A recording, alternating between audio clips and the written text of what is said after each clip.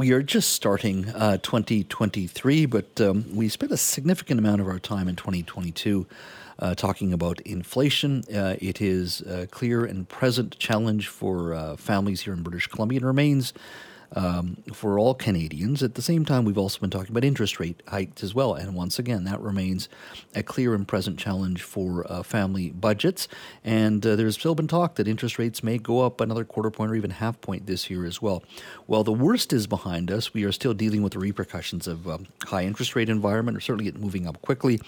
And of course, inflation that has a huge impact on a family's budget. Joining me now to talk about the impact the economic storm that many British Columbians are dealing with is Mario Canseco, who is president of the Research & Co. polling company.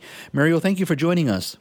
My pleasure, Jess. Great to be here with you. Yeah, Happy New Year to you. Good to hear your voice, my friend. Walk me through, you've just had a new poll that you've released and looking at the sort of the impacts, the economic impacts and some of the challenges that families are facing.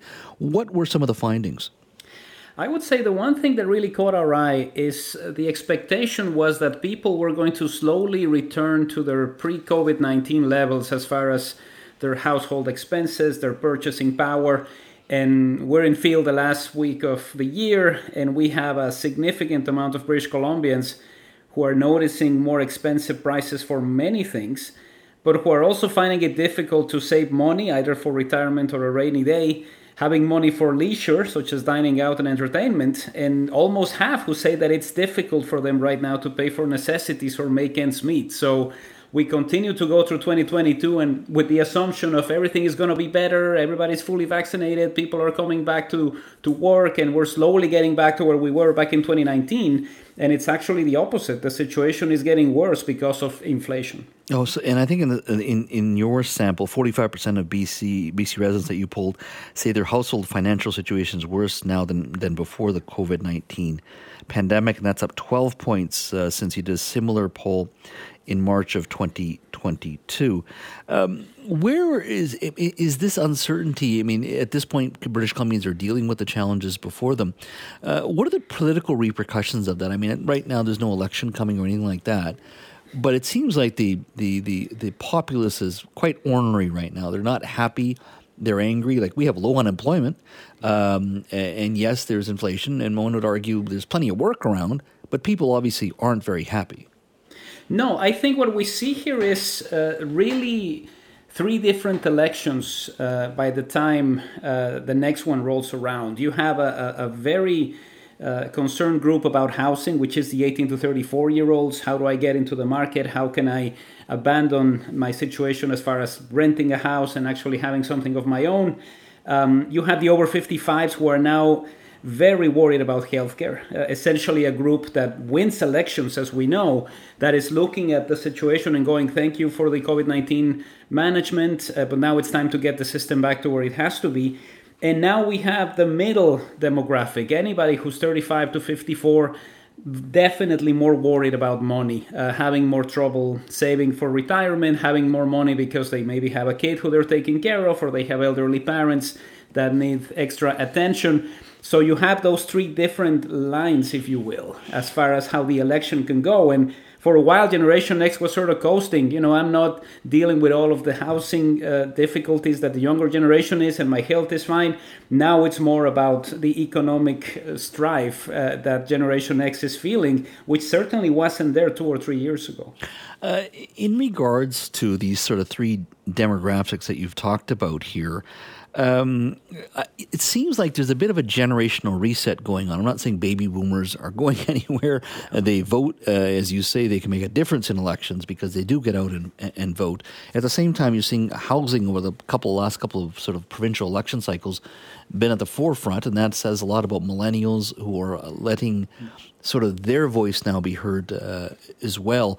Do you view this as a bit of a generational reset as well in regards to priorities for our province federally and provincially?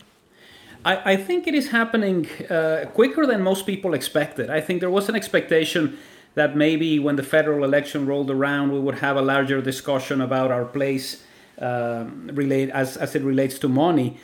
Because we didn't have the inflation that we have right now. And when you have a situation where 83% of people are saying groceries are more expensive, 73% are saying transportation is more expensive, that starts to eat into your budget. And it's one of the problems that we're having right now with that generation that sort of said, I'm already in the housing market, I can deal with some of the changes that we're seeing as far as the interest rates, and everybody's fine here, so I don't have to worry necessarily about healthcare. This is a group that is starting to see their paychecks and not going as far as they did back in 2019. And this is one of the reasons for the governments to really connect in that way. And it's not going to be an easy election for the NDP. They lost their largest asset, which was the actual popularity of our former head of government, John Horgan. So there's definitely an opportunity for the opposition to connect on the economic file, which is something that the BC Liberals or BC United, if they rename before the election, can do very well. Can any government actually solve this, though? Specifically when you talk about housing, the BC Liberals ended up in opposition for that very file. One could argue, the prices haven't dropped under the NDP. Healthcare cannot be fixed in 2 months or 6 months. That's at the best a medium-term solution and a long-term solution. It's systemic as well. I mean, if you look at it, these are problems that are very deep. They're tough. We didn't in the housing, once again, we didn't get here for 5 years. We got here because of 25 years of not building enough, not building enough affordable housing. So can any party actually solve these very deep systemic problems that we have?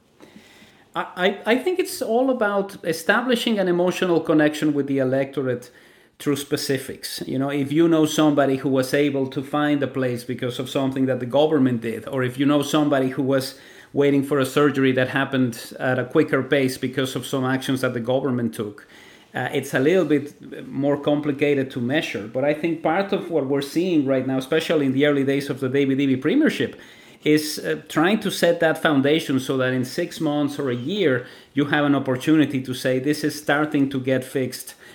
This is why they've had all of those announcements about nurses and doctors. This is the number one issue for the over 55 crowd. They might be able to say employment levels are fine, but if you don't deal with the situation that is affecting me and my family as far as family doctors, I'm not going to vote for you. Yeah, it's going to be a very interesting year. I think, as someone was saying, we've got plenty of jobs that are out there, low unemployment, but with interest rates and inflation specifically, there's just a lot of sort of frustration and anger out there. And sometimes people don't know why they're angry. That's my sense of it here.